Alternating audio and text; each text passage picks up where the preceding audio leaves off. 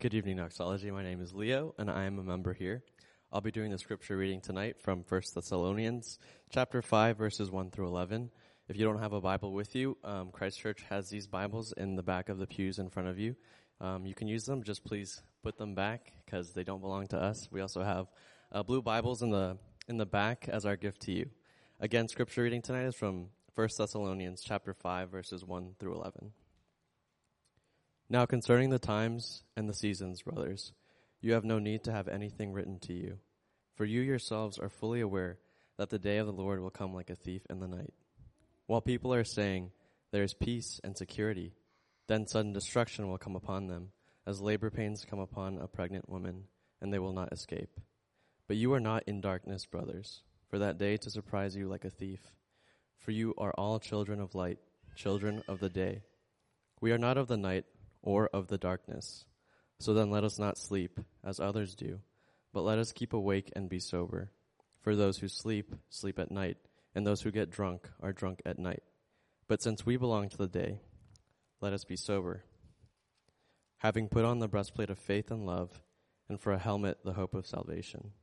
For God has not destined us for wrath, but to obtain salvation through our Lord Jesus Christ, who died for us, so that whether we are awake or asleep, we might live with him.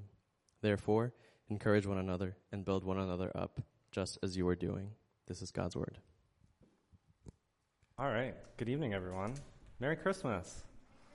Thank you. It's really cool to be here like the actual week of Christmas. And for those of you who don't know me, my name's Andrew. I'm a member here, as well as an elder candidate. And every so often I'll get up here and preach when Steve needs a break or he feels the need to punish me in some way. It's really hard to distinguish those two sometimes, so I think he just needed a break this time. But usually most Sundays you can find me in the back chasing around my daughter, trying to bribe her into not shrieking in every poignant moment during service. It works like 25% of the time. But as we celebrate Christmas and the coming of our Savior to this earth, celebrating the first Advent also means looking forward to the second Advent. And that's what our Advent series has been about, anticipating the King and meditating on how we are to prepare and live lives in light of his second coming. And this text is just about that. So Paul is writing to a church in Thessalonica, a church that he only spent a few weeks with during its infancy. And now he's writing to answer some questions they had regarding the second coming of Christ. And I love this passage because it describes perfectly our natural human condition and contrasts it with the ways of God, but then offers a solution, like the story of redemption, that can only be found in the person and work of Jesus. So tonight we're going to look at this passage through three ways. I follow after Steve in that. I like my three ways. So first, the danger of falling asleep. Second, how we wake up. And third, preparing for a king. So first, the danger of falling asleep. Second, how we wake up. And then third, preparing for our king. So first, the danger of falling asleep. Let's pick up in verse 4. But you are not in darkness, brothers, for that day to surprise you like a thief. For you are all children of light, children of the day. We are not of the night or of the darkness. So then let us not sleep as others do, but let us keep awake and be sober. For those who sleep, sleep at night, and those who get drunk are drunk at night. So let's start with the language Paul uses here to contrast those who have fallen asleep and those who awake. So he describes those as in Christ as children of light and of the day. So in Semitic languages, to be a child of someone or something is to have your identity in it. It's stronger than a simple relation. It means that those in Christ have had their nature transformed from darkness to light, from sleeping to awake. But even those who profess Christ are at risk of falling asleep. As in this life, we are continually in a spiritual war with our old nature. And so remember, in the context of this passage, light and dark, sleep and awake are in the context of the second coming. So what Paul is getting at here is he's contrasting those who are living as if there is no second advent or living in complacency of it to those who are transformed by the impending second coming of Christ. So the question we should be asking ourselves is, what does being asleep mean in light of the second coming?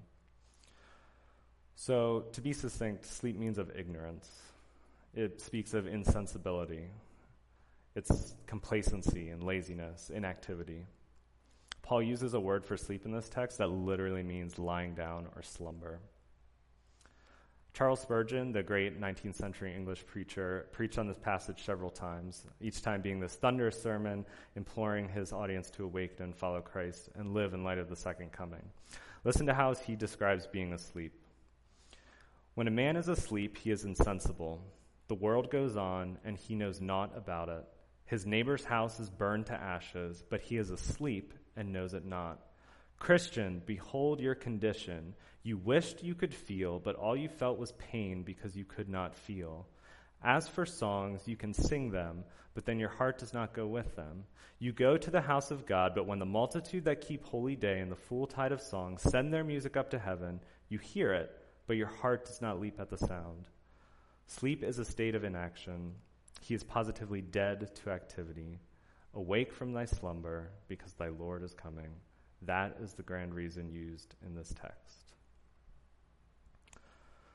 So I think, whether we want to admit it or not, it describes all of us to a certain extent. As Paul points out, this is our default as humans. Our human nature is to be asleep at the wheel. And as Spurgeon emphasized, being asleep makes us immune to the world around us and to the God above us. We turn inwards and are numbed by our narcissism. And everything in our culture, right, from our phones to what we value at work, trains us to be addicts of ourselves and primes our brains to become desensitized to the people around us. And we sleepwalk through life hooked on the drugs of convenience and comfort. And at the end of the day, I think if we're honest with ourselves, we kind of just don't want to be bothered by anyone or anything. But then we have these piercing moments of clarity where that veil is torn and you experience something that feels so meaningful and significant. And this happens a lot around the holidays. And it can be a dear moment with family at Christmas, or the chill that goes up your spine as you truly understand a song like O Come Emmanuel for the first time. But very quickly that moment passes and you're left with empty hands saying, oh, we should really do this more often as you're saying goodbye to your family. Or you try to recreate that feeling you had during the song in January.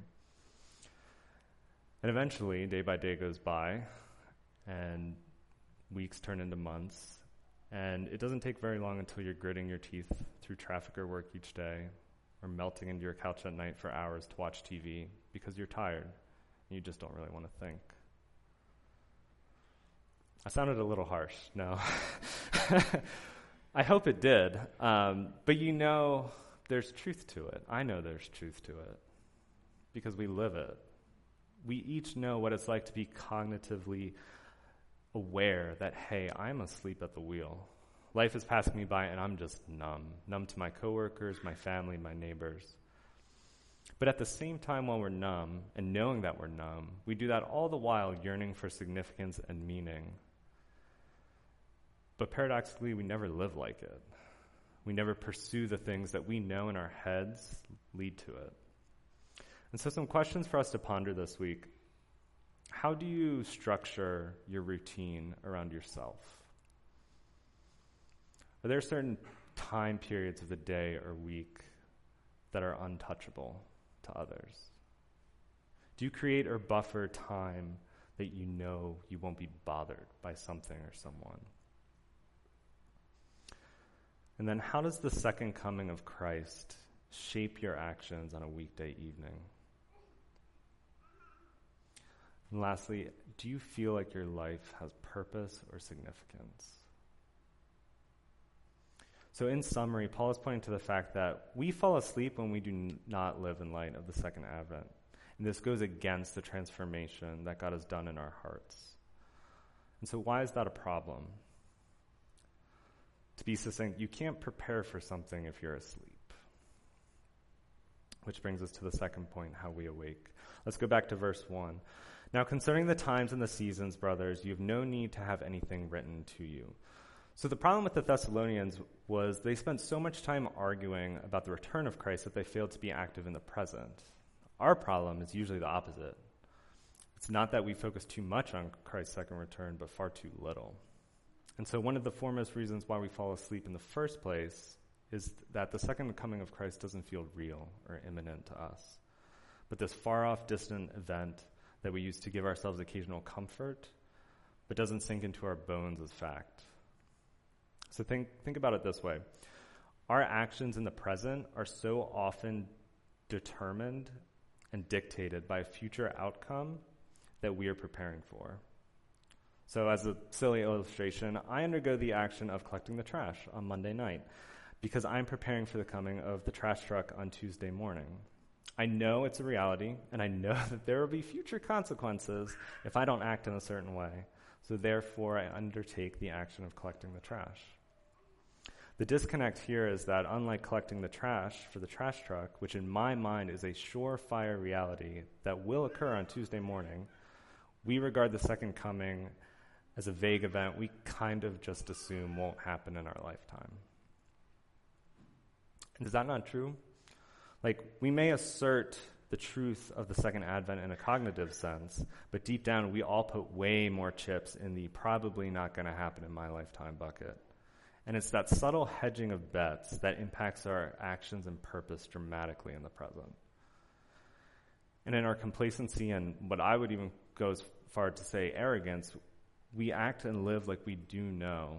Like, oh, well, the average age of death in the U.S. is 76. Given medicine and technology will improve, I'm probably looking at like 80 to 90 years, so I've got time.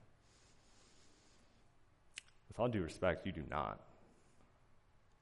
There is one being who knows the time and place of the second coming and the end of your life, and it is not you. It is the Almighty Sovereign God. And that sentiment is in direct opposition to what this passage says. Verse 2, "For you yourselves are fully aware that the day of the Lord will come like a thief in the night." Guys, we have no idea when the end is. And Paul is saying something that goes against our human nature, which is it's the very fact that we don't know when it is, that we should be awake and in preparation mode. And living in hope of Jesus' return will change your life. God doesn't call us to this hectic, helter-skelter life where we're trying to cram in as many good deeds as possible because his imminent return is just looming over us. We'll talk more about it in the final point, but instead, he gives us in the daily rhythms of our lives a chance to glorify him, to love others, and to seek relationship with him. And so, first, in order to awake, we must have proper perspective of the second coming as an actual event that could happen at any moment. And so the point, then, is to follow Jesus today. So the second way we awake is to hear the images used by Paul in this passage. Verse 8 says, "But since we belong to the day, let us be sober, having put on the breastplate of faith and love, and for a helmet the hope of salvation." As Paul is using war language here to describe how we should prepare for the second advent. He implores us to put on a breastplate and helmet. He knows that sleeping soldiers are no match for a formidable, crafty enemy. Sleeping soldiers aren't of much use at all. And one of the greatest coups that the enemy is convincing us is that we don't live in that state of warfare, that it's just us and God and no adversary. And Paul connects that war language here, as well as the overall idea of being awake, with being sober. Like being asleep, soldiers can't fight or prepare if they're not sober. And he calls on us to be sober since we're in the middle of a war every day. So what does that mean, being sober in this context? The sobriety that Paul refers to here is someone who has a clear-eyed view about the world around them. They aren't surprised by sin or tragedy, and conversely, they're able to rejoice unburdened in the Lord. So a sober person doesn't get too excited by the things of this world. And as one commentator put it, our moderation as to all earthly things should be known to all men. And staying sober means that we have the proper view of eternity. We should labor to imprint on our hearts a deep sense of the value of where we're going. As Christians, we're called to be awake, alert, and sober about the state of war that swirls around us, but that we are not swayed by the war because our gaze and our value is hyper-focused on the victor of the war and our future home. The last way we awake is by participating in gospel community together. Paul points this out in the last verse, verse 11. He says, "Therefore, encourage one another and build one another up, just as you are doing." So we are to point each other, you and I, to the reality of the second advent as encouragement for those who cannot see far beyond the moment or are in the midst of suffering. And on the flip side, we can admonish those who put too much stock in this life. Spurgeon says, "When Christians talk together, they won't sleep together. Hold Christian company and you will not be so likely to slumber. Christians who isolate themselves and stand alone are very liable to lie down and sleep on the settle or soft couch and go to sleep." Spurgeon notes that we are to pursue relationships with brothers and sisters in the church because he knows we're at our most vulnerable to sleep when we walk this life alone. We need people to keep us pointed towards the things Christ calls us to. So we've looked at the danger of falling asleep and then walked through how we awake, right? We act with urgency today, we become sober-minded, and we do it in community. So now that we're awake, what's the point? What should we be focusing on? And once again, the context of this passage is looking towards the second advent. It's about preparation. So let's prepare for our King. In order to prepare for something properly, you need to have the right perspective on the importance of the future event and the surety with which it will happen. So as Christians, in order to prepare for our King, we must have an eternal perspective that exchanges the instability of this life for the rock-solid sovereignty of God. It does not mean that we will not face uncertainty, but rather when it does come, we are protected from the roller coaster that yanks us to the extremes. Guys, we know the outcome. We know that Christ has overcome death and that we will spend eternity in heaven.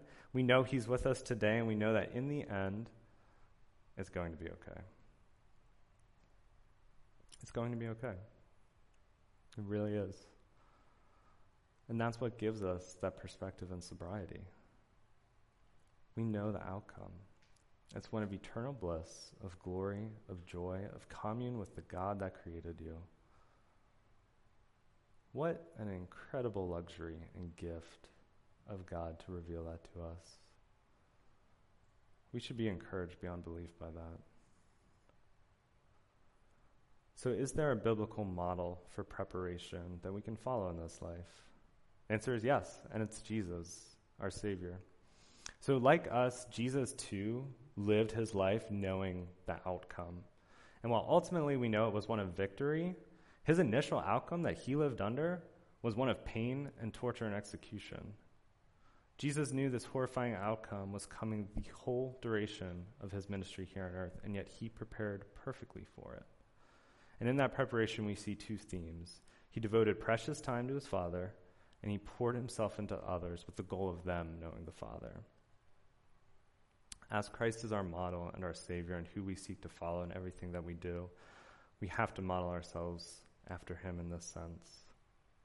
So first, in his life we see over and over again Jesus retreating from the crowd, away from the hustle and bustle, to spend time with the Father. If you think about that for a second, you and I would regard that as insane. He knew he had a very fixed amount of time to do ministry, and you would think that it would motivate him to cram as many miracles and as much evangelizing as possible. But that's not what he did. He spent significant amounts of time in private fellowship with the Father. And I think a major reason for that was to model what rest looks like. In that whirlwind of 3 years and care for people, he was modeling for us what it looks like to have an outlet, and it's in commune with the Father. And so we prepare for the second coming by prioritizing our private relationship with Christ and finding rest in him. We walk around thinking that a night on the couch is going to give us rest. We think that not going to community group because I've had a busy day will give us rest. That's not what we see in Scripture, and not what is modeled by Christ. The only possibility for rest in this life is exhibited through his intimacy with the Father, spending and devoting actual minutes and hours to that relationship. The only thing that can give us rest in this world is not of this world. The other primary mode of preparation for the outcome is Christ devoting himself to others. So unlike us, who also know the outcome, Christ knew when the outcome was happening. So he knew when his time was and exactly how long he'd have on earth. Think about that for a second. Think of how fast 3 years must have felt to him. Like we joke about like, oh, it's, this year is going so fast, where did it go? Imagine living knowing, okay, in 6 months, I'm going to be tortured and executed in a horrifying fashion. Or, okay, in 1 month, I'm going to die. And then with that hanging over your head, continuing to pour into the disciples and answering the same questions for the millionth time, or only to have them jockey like juveniles for a higher seat in heaven, there's no way you and I could do that. We would snap. There's no way we could have carried that burden. But what do we see Christ do? He dealt with them patiently each time, pouring himself into them. He built them up with words of encouragement. He showed them the Father and spent daily life with them. He didn't withdraw, but instead leaned in, all the while that hanging over his head. And so Christ does not call us to dismiss the emotions of daily life.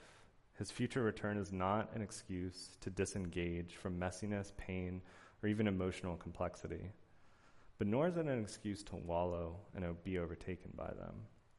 Our path is modeled by our Savior. Remember what we talked about earlier, right? We all yearn for this life of significance and meaning, but never live like it. Well, God gives that to us in the person of Christ. Everyone in this room is preparing for a king in some way. How does it stack up to Christ's preparation? Does it look like the way he prepared? Or are we asleep and not sober? There's good news no matter how you answered. We have a Savior that modeled preparation for us. But more than that, he secured that path for you through his death and resurrection. It's not up to us to earn our place in eternity. It's been done. His life of preparation also wasn't just that of some iron-willed man. It was a life lived with you and I in mind. A life lived in your place so that his life could be credited to you and your future wouldn't be wrath or oblivion, but joy and glory. So at the end of the day, the way we prepare for the second advent is to see Christ and fall on our knees. Everything else will flow out of that. It's to see Christmas, the first advent, as the moment human history changed, and the moment that the God that created you said, I love you so much, I'll send my son to you. And that sending occurred on one night in Bethlehem, when a baby, born of a virgin, awakened a world that was asleep. So let us be a church who are awake, clear-eyed, and preparing for our King, resting in his work that allows us to be close to our Father and to pour into others. Let's pray. Heavenly Father, thank you for today. Thank you for sending your Son into our messy and broken world.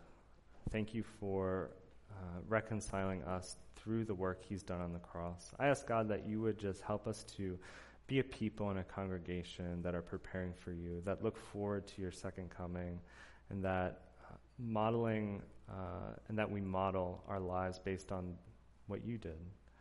Thank you for who you are and for your goodness yesterday, today, and forever.